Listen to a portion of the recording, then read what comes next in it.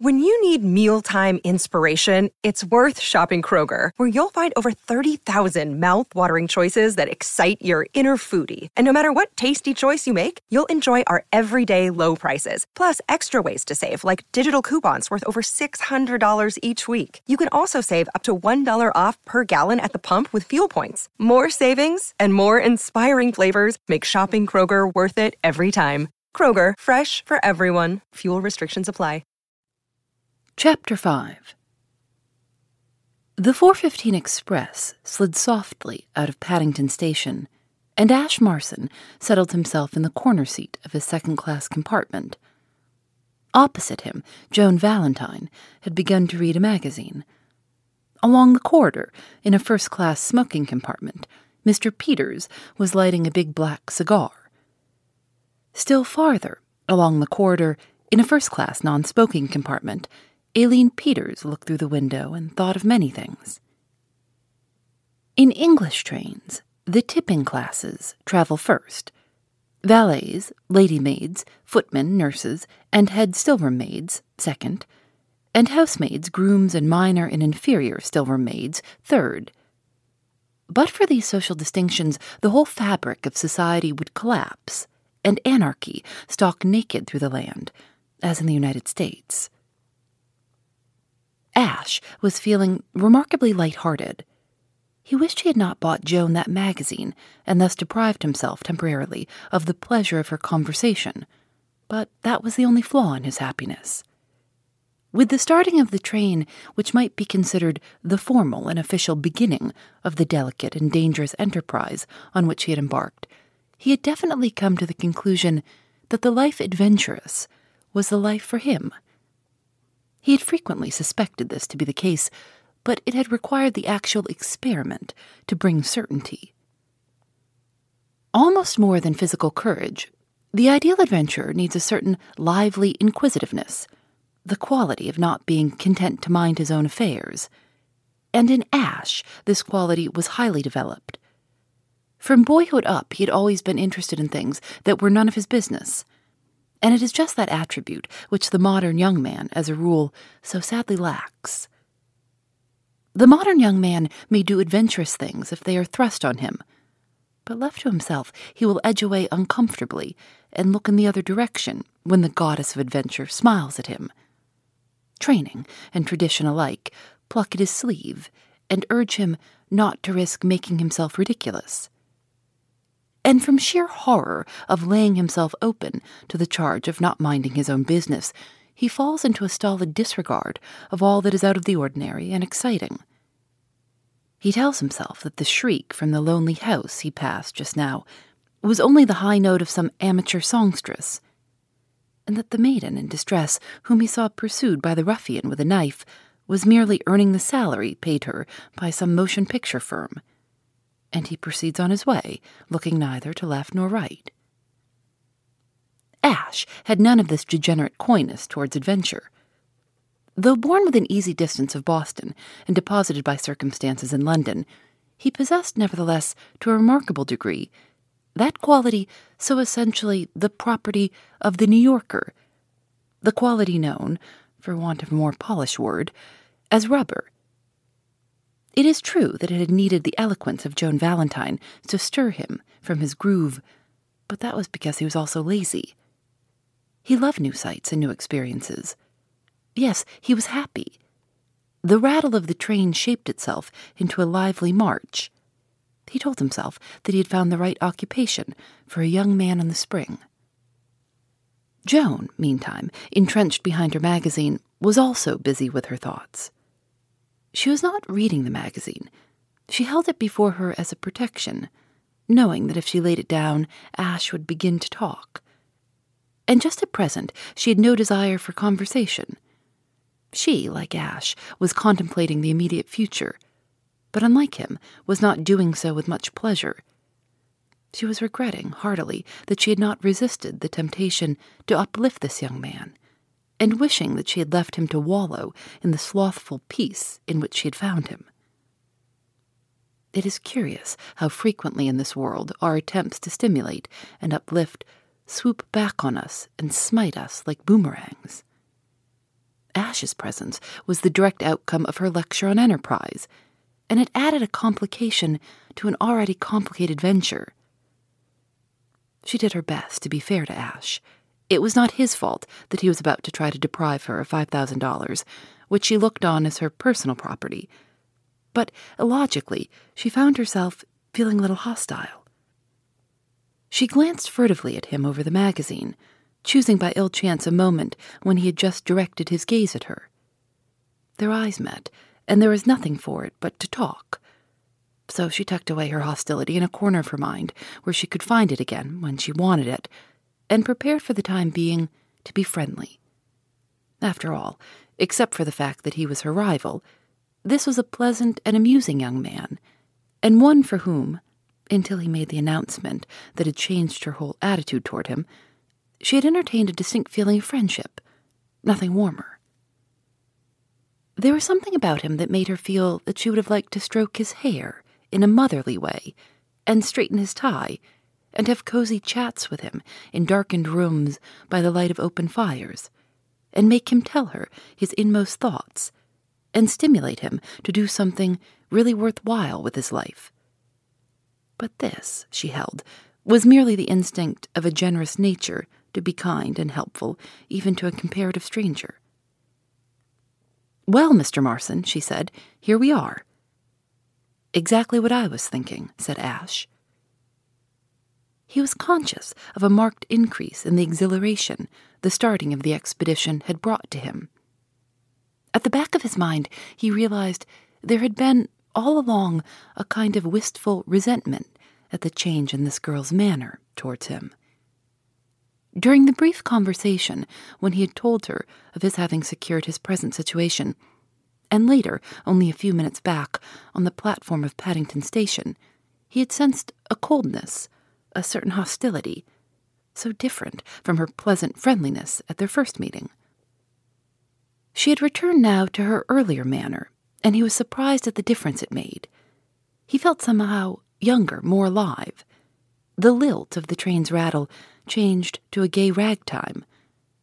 This was curious, because Joan was nothing more than a friend. He was not in love with her.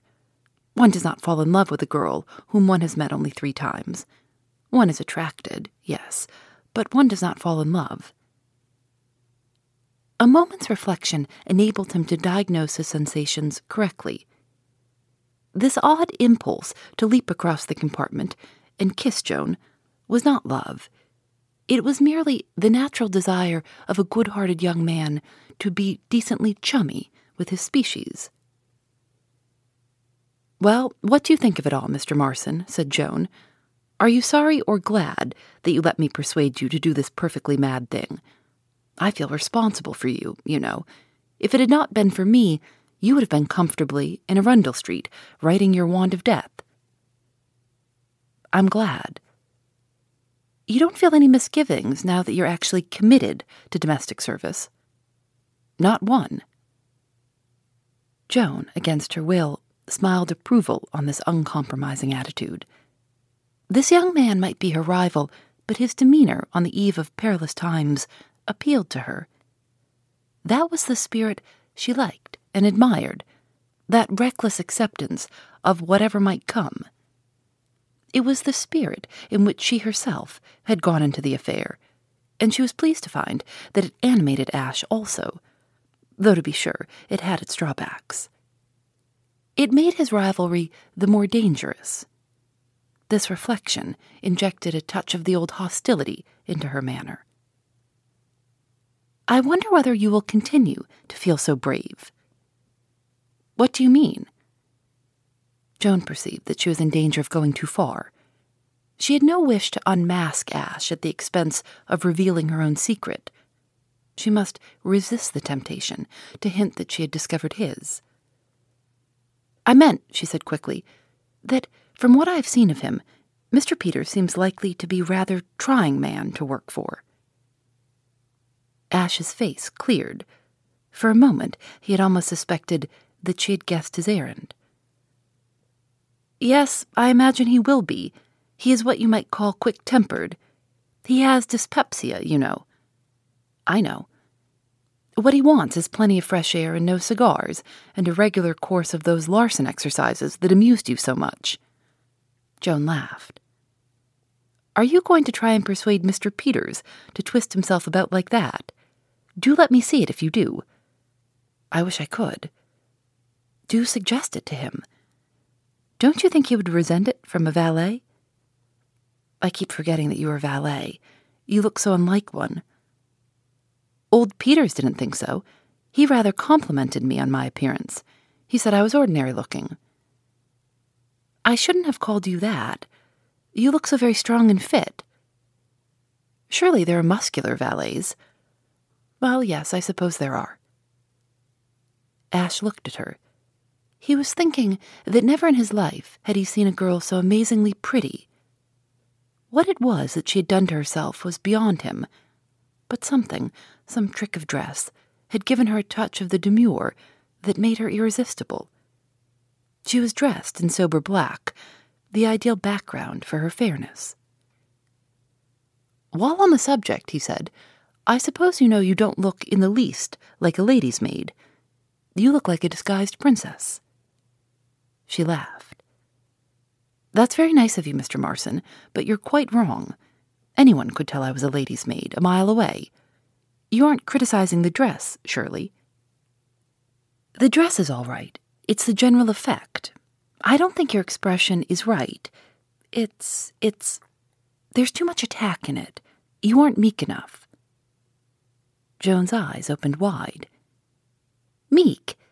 Have you ever seen an English lady's maid, Mr. Marson?" "Why, no. Now that I come to think of it, I don't believe I have." "Well, let me tell you that meekness is her last quality. Why should she be meek? Doesn't she go in after the groom of the chambers?" "Go in? Go in where?" "In to dinner." She smiled at the sight of his bewildered face. "I'm afraid you don't know much about the etiquette of the new world you have entered so rashly. Didn't you know that the rules of precedence among the servants of a big house in England are more rigid and complicated than in English society?" "You're joking." "I'm not joking. You try going in to dinner out of your proper place when we get to Blandings, and see what happens. A public rebuke from the butler is the least you could expect." A bead of perspiration appeared on Ash's forehead. "Heavens," he whispered, "if a butler publicly rebuked me, I think I should commit suicide. I couldn't survive it." He stared with fallen jaw into the abyss of horror into which he had leapt so light-heartedly. The servant problem, on this large scale, had been non-existent for him until now. In the days of his youth at Mailing, Massachusetts, his needs had been ministered to by a muscular Swede. Later, at Oxford, there had been a scout and his bedmaker, harmless persons both, provided you locked up your whiskey. And in London, his last phase, a succession of servitors of the type of the dishevelled maid at No. 7 had tended him. That, dotted about the land of his adoption, there were houses in which larger staffs of domestics were maintained, he had been vaguely aware.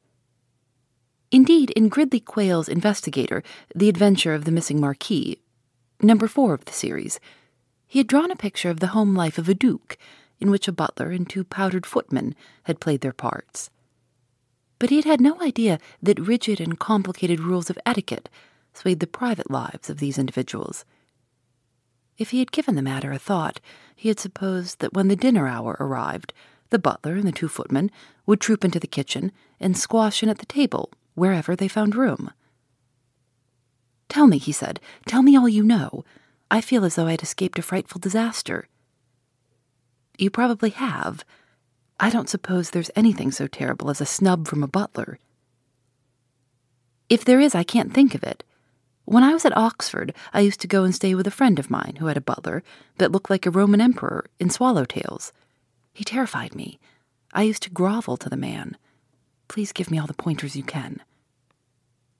"Well, as Mr. Peters' valet, I suppose you will be rather a big man." "I shan't feel it." "However large the house party is, Mr. Peters is sure to be the principal guest, so your standing will be correspondingly magnificent. You come after the butler, the housekeeper, the groom of the chambers, Lord Emsworth's valet, Lady Anne Warblington's lady's maid. Who is she? Lady Anne? Lord Emsworth's sister. She has lived with him since his wife died. What was I saying? Oh, yes. After them come the Honourable Frederick Threepwood's valet, and myself, and then you. I'm not so high up then after all. Yes, you are. There's a whole crowd who come after you. It all depends on how many other guests there are besides Mr. Peters. I suppose I charge in at the head of a drove of housemaids and scullery maids. My dear Mr. Marson, if a housemaid or a scullery maid tried to get into the steward's room and have her meals with us, she would be rebuked by the butler? Lynched, I should think. Kitchen maids and scullery maids eat in the kitchen. Chauffeurs, footmen, under-butler, pantry boys, hall boy, odd man, and steward's room footmen take their meals in the servants' hall, waited on by the hall boy. The still-room maids have breakfast and tea in the still-room, and dinner and supper in the hall.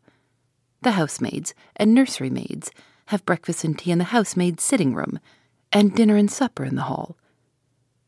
The head housemaid ranks next to the head still-room maid. The laundry maids have a place of their own near the laundry, and the head laundry maid ranks above the head housemaid. The chef has his meals in a room of his own near the kitchen. Is there anything else I can tell you, Mr. Marson? Ash was staring at her with vacant eyes. He shook his head dumbly. We stop at Swindon in half an hour, said Joan softly. Don't you think you would be wise to get out there and go straight back to London, Mr. Marson? Think of all you would avoid. Ash found speech. It's a nightmare. You would be far happier in Arundel Street. Why don't you get out at Swindon and go back? Ash shook his head. I can't. There's a reason. Joan picked up her magazine again. Hostility had come out from the corner into which she had tucked it away, and was once more filling her mind. She knew it was illogical, but she couldn't help it. For a moment, during her revelations of servants' etiquette, she had allowed herself to hope that she had frightened her rival out of the field, and the disappointment made her feel irritable. She buried herself in a short story, and countered Ash's attempts at renewing the conversation with cold monosyllables, until he'd ceased his efforts and fell into a moody silence. He was feeling hurt and angry. Her sudden coldness, following on the friendliness with which she had talked so long, puzzled and infuriated him. He felt as though he had been snubbed, and for no reason. He resented the defensive magazine, though he had bought it for her himself. He resented her attitude of having ceased to recognize his existence. A sadness, a filmy melancholy crept over him. He brooded on the unutterable silliness of humanity, especially the female portion of it, in erecting artificial barriers to friendship. It was so unreasonable. At their first meeting, when she might have been excused for showing defensiveness, she had treated him with unaffected ease. When that meeting had ended, there was a tacit understanding between them that all the preliminary awkwardnesses of the first stages of acquaintanceship were to be considered as having been passed, and that when they met again, if they ever did, it would be as friends. And here she was, luring him on with apparent friendliness, and then withdrawing into herself as though he had presumed. A rebellious spirit took possession of him. He didn't care. Let her be cold and distant. He would show her that she had no monopoly of those qualities. He would not speak to her until she spoke to him, and when she spoke to him, he would freeze her with his courteous but bleakly aloof indifference. The train rattled on. Joan read her magazine. Silence reigned in the second-class compartment. Swindon was reached and passed. Darkness fell on the land. The journey began to seem interminable to Ash. But presently there came a creaking of the brakes, and the train jerked itself to another stop. A voice on the platform made itself heard, calling, "Market Blandings, Market Blandings Station." The village of Market Blandings is one of those sleepy English hamlets that modern progress has failed to touch, except by the addition of a railroad station and a room over the grocer's shop where moving pictures are on view on Tuesdays and Fridays. The church is Norman, and the intelligence of the majority of the natives Paleozoic. To alight at Market Blandings Station in the dusk of a rather chilly spring day, when the southwest wind has shifted to due east and the thrifty inhabitants have not yet lit their windows, is to be smitten with the feeling that one is at the edge of the world with no friends near. Ash, as he stood beside Mr. Peters' baggage and raked the unsympathetic darkness with a dreary eye, gave himself up to melancholy. Above him, an oil lamp shed a meager light. Along the platform, a small but sturdy porter was juggling with a milk can. The east wind explored Ash's system with chilly fingers. Somewhere out in the darkness into which Mr. Peters and Aileen had already vanished in a large automobile lay the castle, with its butler and its fearful code of etiquette. Soon the cart that was to convey him and the trunks thither would be arriving. He shivered. Out of the gloom and into the feeble rays of the oil lamp came Joan Valentine. She had been away, tucking Aileen into the car. She looked warm and cheerful. She was smiling in the old friendly way.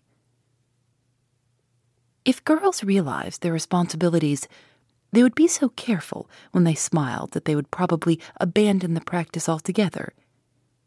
There are moments in a man's life when a girl's smile can have as important results as an explosion of dynamite. In the course of their brief acquaintance, Joan had smiled at Ash many times, but the conditions governing those occasions had not been such as to permit him to be seriously affected. He had been pleased on such occasions. He had admired her smile in a detached and critical spirit, but he had not been overwhelmed by it. The frame of mind necessary for that result had been lacking. Now, however, after 5 minutes of solitude on the depressing platform of Market Blandings Station, he was what the spiritualists call a sensitive subject. He had reached that depth of gloom and bodily discomfort when a sudden smile has all the effect of strong liquor and good news administered simultaneously, warming the blood and comforting the soul, and generally turning the world from a bleak desert into a land flowing with milk and honey. It is not too much to say that he reeled before Joan's smile. It was so entirely unexpected. He clutched Mr. Peters' steamer trunk in his emotion. All his resolutions to be cold and distant were swept away. He had the feeling that in a friendless universe, here was somebody who was fond of him and glad to see him. A smile of such importance demands analysis, and in this case repays it. For many things lay behind the smile of Joan Valentine's on the platform of Market Blandings Station. In the first place, she had had another of her swift changes of mood, and had once again tucked hostility into its corner.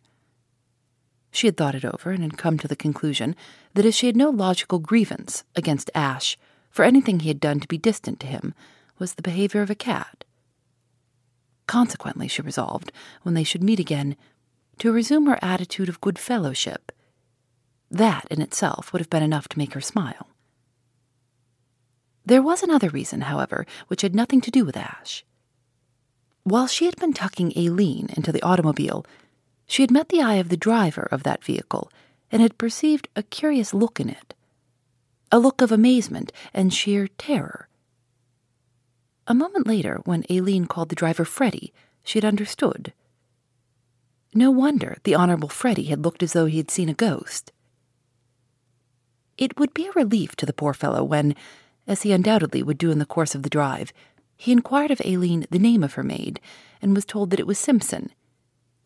He would mutter something about "reminds me of a girl I used to know," and would brood on the remarkable way in which nature produces doubles. But he had had a bad moment, and it was partly at the recollection of his face that Joan smiled. A third reason was because the sight of the Honorable Freddie had reminded her that R. Jones had said he had written her poetry. That thought, too, had contributed toward the smile which so dazzled Ash. Ash, not being miraculously intuitive, accepted the easier explanation that she had smiled because she was glad to be in his company, and this thought, coming on top of his mood of despair and general dissatisfaction with everything mundane, acted on him like some powerful chemical. In every man's life, there is generally one moment to which in later years he can look back and say, "In this moment I fell in love." Such a moment came to Ash now. "Betwixt the stirrup and the ground, mercy I asked, mercy I found." So sings the poet, and so it was with Ash. In the almost incredibly brief time it took the small but sturdy porter to roll a milk can across the platform and hump it with a clang against other milk cans treated a moment before, Ash fell in love. The word is so loosely used to cover 1,000 varying shades of emotion, from the volcanic passion of an Antony for a Cleopatra to the tepid preference of a grocer's assistant for the Irish maid at the second house on Main Street, as opposed to the Norwegian maid at the first house past the post office. The mere statement that Ash fell in love is not a sufficient description of his feelings as he stood grasping Mr. Peters' steamer trunk. Analysis is required. From his 14th year onward, Ash had been in love many times. His sensations in the case of Joan were neither the terrific upheaval that had caused him, in his 15th year, to collect 28 photographs of the heroine of the road company of a musical comedy which had visited the Hayling Opera House, nor the milder flame that had caused him, when at college, to give up smoking for a week and try to read the complete works of Ella Wheeler Wilcox. His love was something that lay between these two poles. He did not wish the station platform of Market Blandings to be suddenly congested so that he might save Joan's life, and he did not wish to give up anything at all. But he was conscious, to the very depths of his being, that a future in which Joan did not figure would be so insupportable as not to bear considering. And in the immediate present, he very strongly favored the idea of clasping Joan in his arms and kissing her until further notice. Mingled with these feelings was an excited gratitude to her for coming to him like this, with that electric smile on her face. A stunned realization that she was 1,000 times prettier than he had ever imagined, and a humility that threatened to make him lose his clutch on the steamer trunk and roll about at her feet, yapping like a dog. Gratitude, so far as he could dissect his tangled emotion, was the predominating ingredient of his mood. Only once in his life had he felt so passionately grateful to any human being. On that occasion, too, the object of his gratitude had been feminine. Years before, when a boy in his father's home in distant Hayling, Massachusetts, those in authority had commanded that he, in his 11th year, and as shy as one can only be at that interesting age, should rise in the presence of a room full of strangers, adult guests, and recite the wreck of the Hesperus. He had risen, he had blushed, he had stammered, he had contrived to whisper, "It was the schooner Hesperus."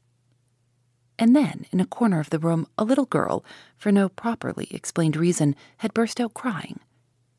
She had yelled, she had bellowed, and would not be comforted.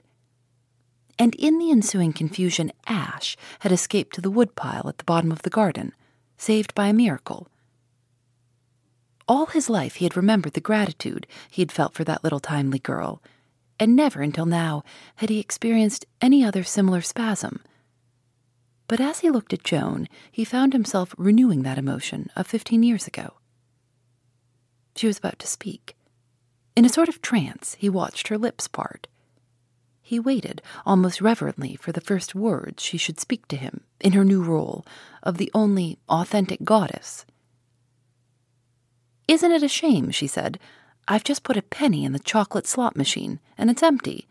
I've a good mind to write to the company." Ash felt as though he were listening to the strains of some grand, sweet anthem. The small but sturdy porter, weary of his work among the milk cans, or perhaps, let us not do him an injustice even in thought, having finished it, approached them. "The cart from the castle's here," In the gloom beyond him, there gleamed a light which had not been there before. The meditative snort of a horse supported his statement. He began to deal as authoritatively with Mr. Peters' steamer trunk as he had dealt with milk cans. "At last," said Joan. "I hope it's a covered cart. I'm frozen. Let's go and see." Ash followed her with the gait of an automaton. Phoebe Reads a Mystery is recorded in the studios of North Carolina Public Radio, WUNC.